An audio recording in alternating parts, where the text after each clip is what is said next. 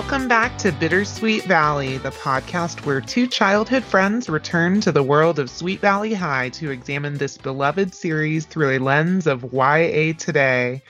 In this episode, we're going to be talking about books 15 and 16, Promises and Rags to Riches. How are you doing, Emily? I'm doing great, Elizabeth. These are some good stories that I'm looking forward to talking about with you. Oh my gosh, me too. Wild times. Also, R.I.P. Trisha, because we lost the character of Trisha at the start of book 15. So, Oh gosh, that's sad. pour one out for Trisha. She made it to book 15. I liked her. I know. Well, and I remembered. It's funny because I've been shocked in the reading, like how much I've remembered and how much I've forgotten from this series. And I remembered Trisha as a character existing for what felt like more of the books than she did. So, it's kind of wild to see that she's already passed at the start of book 15 when her bout with leukemia was announced in what book? It was like 8 or 9, right? No, 12. 12. What? Yeah. So we barely knew she was sick. Yeah, because now she's that gone. was why they were working at the hospital, and then they get kidnapped. Elizabeth gets kidnapped. It's crazy to me to think about, and I know these books are not about illness, and so that would be why it wouldn't be a focal point of the plot. But it's just wild to me to think about that we barely knew she was sick and now she's gone. But yeah, book 15 starts with Trisha leaving us. So I'm going to get into it and go ahead and start talking to you about book 15 because it was not about Trisha. She just dies at the beginning. But that's what starts our plot off. And that's what I really want to talk to you about is the weird messaging that we see in book 15. So book 15, like I said, not really about Trisha. Trisha dies. It's more about her sister Betsy. So Betsy is Trisha's younger sister, and as we have established in previous books, the Martin family is from the quote wrong side of the tracks in Sweet Valley. And is viewed negatively around town. And one of the things that Trisha asks Stephen as she's dying is for him to take care of her younger sister. And so, of course, Stephen agrees, which I guess is what the promises are in the title. The promise is that he will take care of Betsy. So Betsy ends up moving in with the Wakefield family for this book. And she's known around town for being a total drunk and for sleeping around. And Jessica is really, really concerned about how this is going to look, how it will reflect upon the family for Betsy to be living with them and for Stephen to be spending so much time with Betsy, which is so hypocritical, right? Because we know both of the Wakefield twins drink and go to parties where they drink and their friends drink. So I know it's hard to put myself in the headspace of somebody who drank in high school because I didn't drink in high school. But even as a person who drank in high school or who didn't drink in high school, I never was as judgy. I don't think I remember myself being as judgy as Jessica is. It's just so strange to me that she, as a person who does drink and get drunk, would be so judgmental of someone else who drinks and act like that makes her an alcoholic. I don't know. What do you think? Well, I think as we see patterns in this book. It's who is doing the drinking. It's not that it's all like it's an acceptable thing or acceptable activity or not. It's, well, it's okay if these people do it. These people absolutely not. You can't. You're horrible. We drunk shame them, and so yeah, it's who's doing it. And I mean, we see that day to day in society, and we see it in high school cliques, no matter what year it is. And yeah, it's who's doing it is, I think, the main thing that we see. And it's not fair, it's not right, and it's annoying. Yeah, well, and it's I think you're right. It's annoying whether it's fiction or nonfiction. But it's frustrating to see, like, Jessica is later on in the book, she's trying to get Betsy essentially kicked out of the house, and she goes um like searching for pot in the room where Betsy is staying. Like she desperately wants Betsy ousted from the house.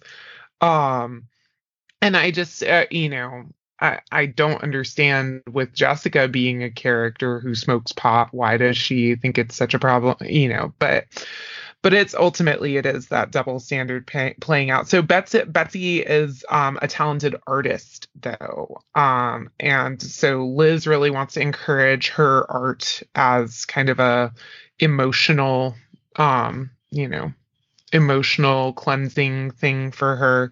Um, and Liz has kind of taken her on as a charity case, which we know Liz likes to do. She likes to take people on as a project to help them, which is its own version of complicated, right?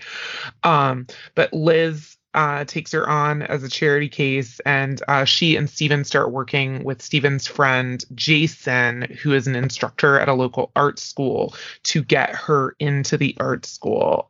She goes to a class there for free, and of course she's super talented. She's not used to being complimented by guys for things that are not related to wanting to get her in bed, so she's really uncertain about being complimented. But she's just starting to open up, and be interested in this idea that maybe she could be more than just the famous party girl around town kind of thing.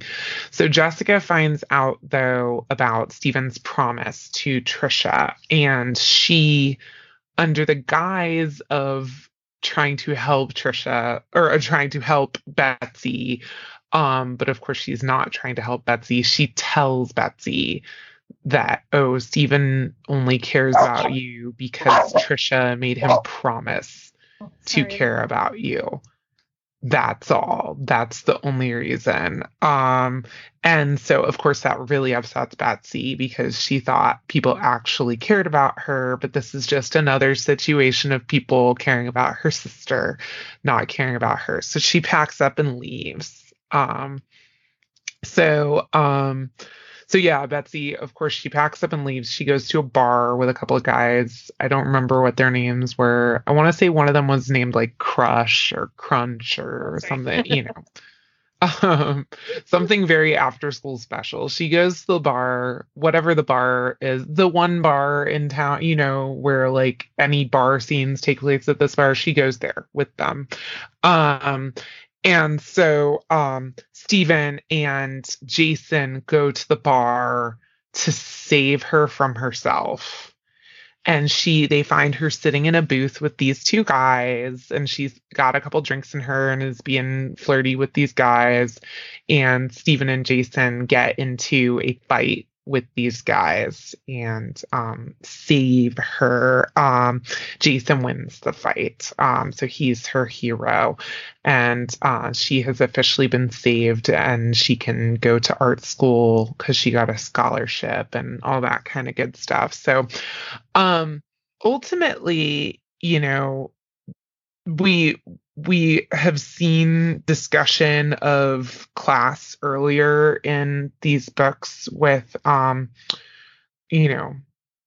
local athletic race champion Roger being able to go to college because he wins a scholarship through a race. But I feel like this was a darker exploration of class because in the previous book that I read that explored issues of class in Sweet Valley, everything kind of wrapped up in a nice bow for Roger because he had an innate talent that led him to um you know win the race and get the scholarship through winning the race. But in this book, even though same story, Betsy has an innate talent that it would allow her to win the scholarship to get into the art school. The way the story is conveyed is a little bit more like she was only able to have access to that scholarship because the Wakefields helped her get it. So that felt, I don't know, it felt a little less exciting for Betsy to me.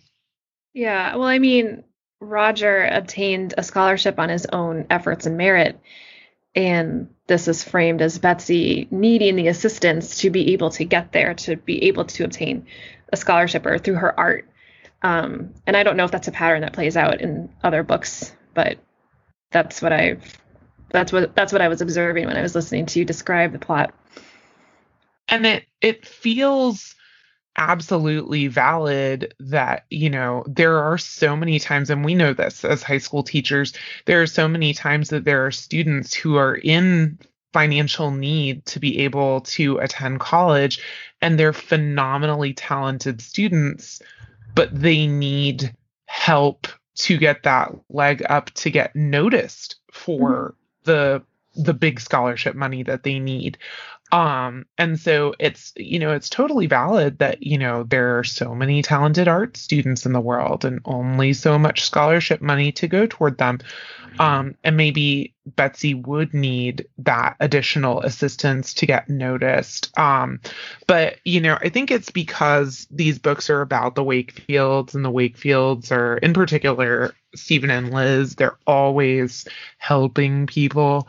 It feels kind of like this person who is in need of money needed rich people to give her the access that they have in order to get the money. And I know that that is a thing that sometimes exists, that, do-gooder wealthy people use their privilege in order to assist people who, don't have the access that they do. But ultimately, I left the book not feeling excited for Betsy that she had received the scholarship and was going to go to art school, but rather kind of judging Stephen and Jason and Elizabeth for not realizing how it would make Betsy feel, that they were so aggressive in their helping of her.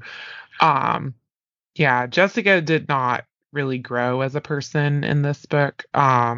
The quote of the book, though, is Lila calls Betsy low class trash Oof. multiple times. And yeah, that absolutely, that ooh noise is how I felt each time I read it. And I know we have characters like Bruce and Lila who are so wealthy that they don't really have a concept of all the privileges their wealth provides them. But, again, for her to be calling somebody low class trash just because she drinks and has sex, which are things Lila does, was jarring. So, well, this book ended like most of the books with a cliffhanger. So Okay. I know a I little would. bit about what's going to happen in your book because at the very end of the book, quite randomly, Bruce's uncle dies. And it's announced that Roger is Bruce's uncle's son. So Roger, the surprise race champion who won the scholarship for being a really, really great runner just a few books ago, is now part of Bruce's family. So I'm guessing that's the crux of the rags to riches plot. Am It I on the right certainly track is. here? Yep, because my little description I wrote for myself, Roger is now a member of the Patman family. So yeah, Congratulations, Roger. he flows seamlessly into a mansion and the Patman family dynamics. No, he doesn't. He's a good guy, and you're happy that you hope it works out for him, and at the same time, I feel bad for him. you know. So he's now a member of the Patman family, and now that he's rich and he got contacts, no more glasses, and has better clothes, Jessica's obviously interested. How can she help herself? Olivia is his close friend. I think there's something there. I don't remember if it defines her as his girlfriend, but they're really close, and I think there's something there. And so he has her, and she kind of supports him in all of this, which is good. And so he starts to learn how to navigate the world of the Patmans and lavish wealth, and knowing that he doesn't fit in. Knowing that this just is not his life. This isn't who he is, and he tries. He's grateful for his for Bruce's mom and dad to take him in, and he tries really hard, to kind of live up to whatever he thinks their expectations are, but it's just not for him. But Jessica's happy. Jessica really, in multiple books, and I think in other books that will probably come up, Jessica really believes she is destined for wealth. And she thinks that the way for her to get that wealth is to be in the Patman family. And so she thinks this is her in. And so I'm sorry, listeners. And Elizabeth, I'm sorry he barked during your... Oh, buddy. Bring him upstairs. He was just up here. He wants to be a co-host. Yeah. I'm sorry, everybody. Next episode you listen to, it will not be like this. So we're going to continue. Unless it gets out of hand. Anyway, yep. So Jessica is definitely into Roger now. What a surprise. And so he's kind of, he likes Olivia. She supports him. There's more there. And then he has Jessica, beautiful Jessica, who's interested in him. And there's a big party coming up at the Patmans that Jessica is really trying to, she basically finagles Roger taking her so she can go, obviously. So the other half of the story is Lila has discovered Regina Morrow, if we remember from one of the previous episodes, is Regina Morrow's family is also very, very wealthy. I feel like they might be more wealthy than the Fowlers and the Patmans. That was kind of the impression I got before when we were talking, the previous episode. But in any case, they're very, very wealthy. And Lila has discovered that Regina is leaving school early and meeting some older man downtown. She is able to follow her one day, and she thinks it's this huge scandal. And she's really looking forward to finding out and telling everybody at school and making Regina's life a little more difficult. And but what actually has happened is that Regina has been selected or chosen to be on the cover of their magazine Ingenue or something. And so when Lila finds out that is the reason, that's even worse, because she's not going to be on the cover of Ingenue. So she waltzes into the magazine offices, determined and imagines that they're going to follow. Okay, listeners, sorry about that. So I will continue.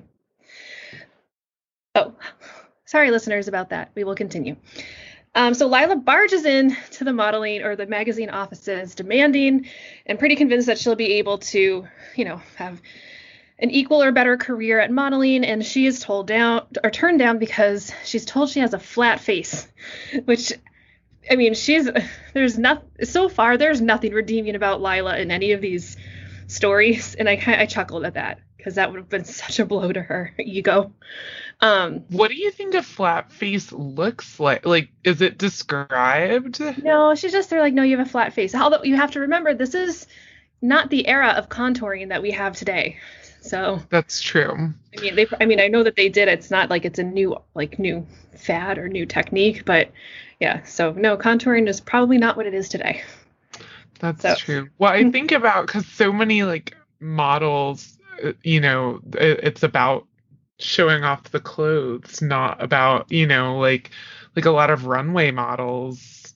But they're still so picky about a look, and it's undefinable almost. My only experience is watching very limited amount of America's Next Top Model. But I don't know, there's some sort of look that they're looking for, and they know it when they see it, and it's not anything that I could ever define. So it's true. That's definitely outside of our area of expertise. Maybe conventional versus unconventional, but what even is that? I don't know. All right. And so so Lila's modeling career is immediately over. So that's kind of what's happening in the background.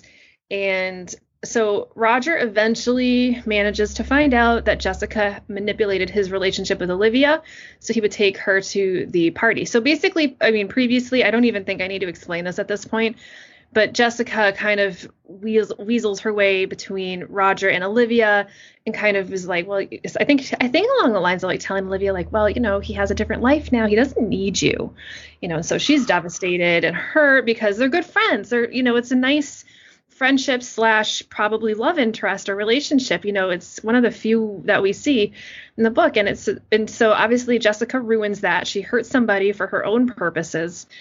And Roger finds out. And fortunately, he does not take Jessica to the party.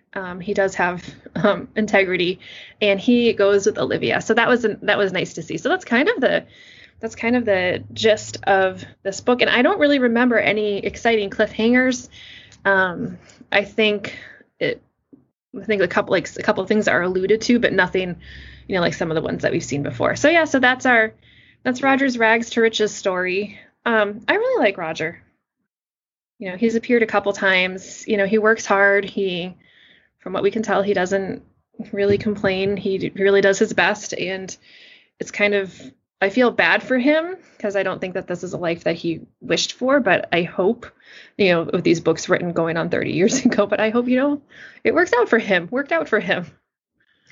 Yeah, I have very few memories of what happened to anyone in the Sweet Valley Confidential, like when they were adults. So I read all of those when they came out. What feels like a few years ago to me, but that was probably like 10 plus years ago. And I don't remember Roger being in there. I don't know. Hopefully everything turned out great for Roger. Yeah, we wish him well. Yes. We wish you well, Roger. We'll see what happens to him in the rest of this series anyway. So yeah, it's interesting to think about those two books coming, one after the other, because they're kind of exploring in two different ways the issue of class, one book after the other. I wonder how intentional that was, because neither of these books are really about the Wakefields. They're more about these other characters in the circle of Sweet Valley. Yeah. I wonder if it was more designed as, like the soap opera kind of format. You have all of these little stories. You circle back to the big things that you're interested in, but like you have these little side plots that develop quite decently, but then maybe not at all. So I wonder if that was more of the focus of, or like drawing out. I mean, I think you're the one that had mentioned a while ago, she outlined everything moving forward. And so I wonder if that was more of the focus, because I don't think it was anything like tackling issues that teens face. And it was just more of telling a story about these kids and these families, or the Wakefield family. Yeah. Well, I'm excited to see what happens next. What are we reading for next time? It looks like we have Love Letters. That's what you're reading, number 17. And I have Head Over Heels. So much love for next time. Yeah. So that is what's coming up.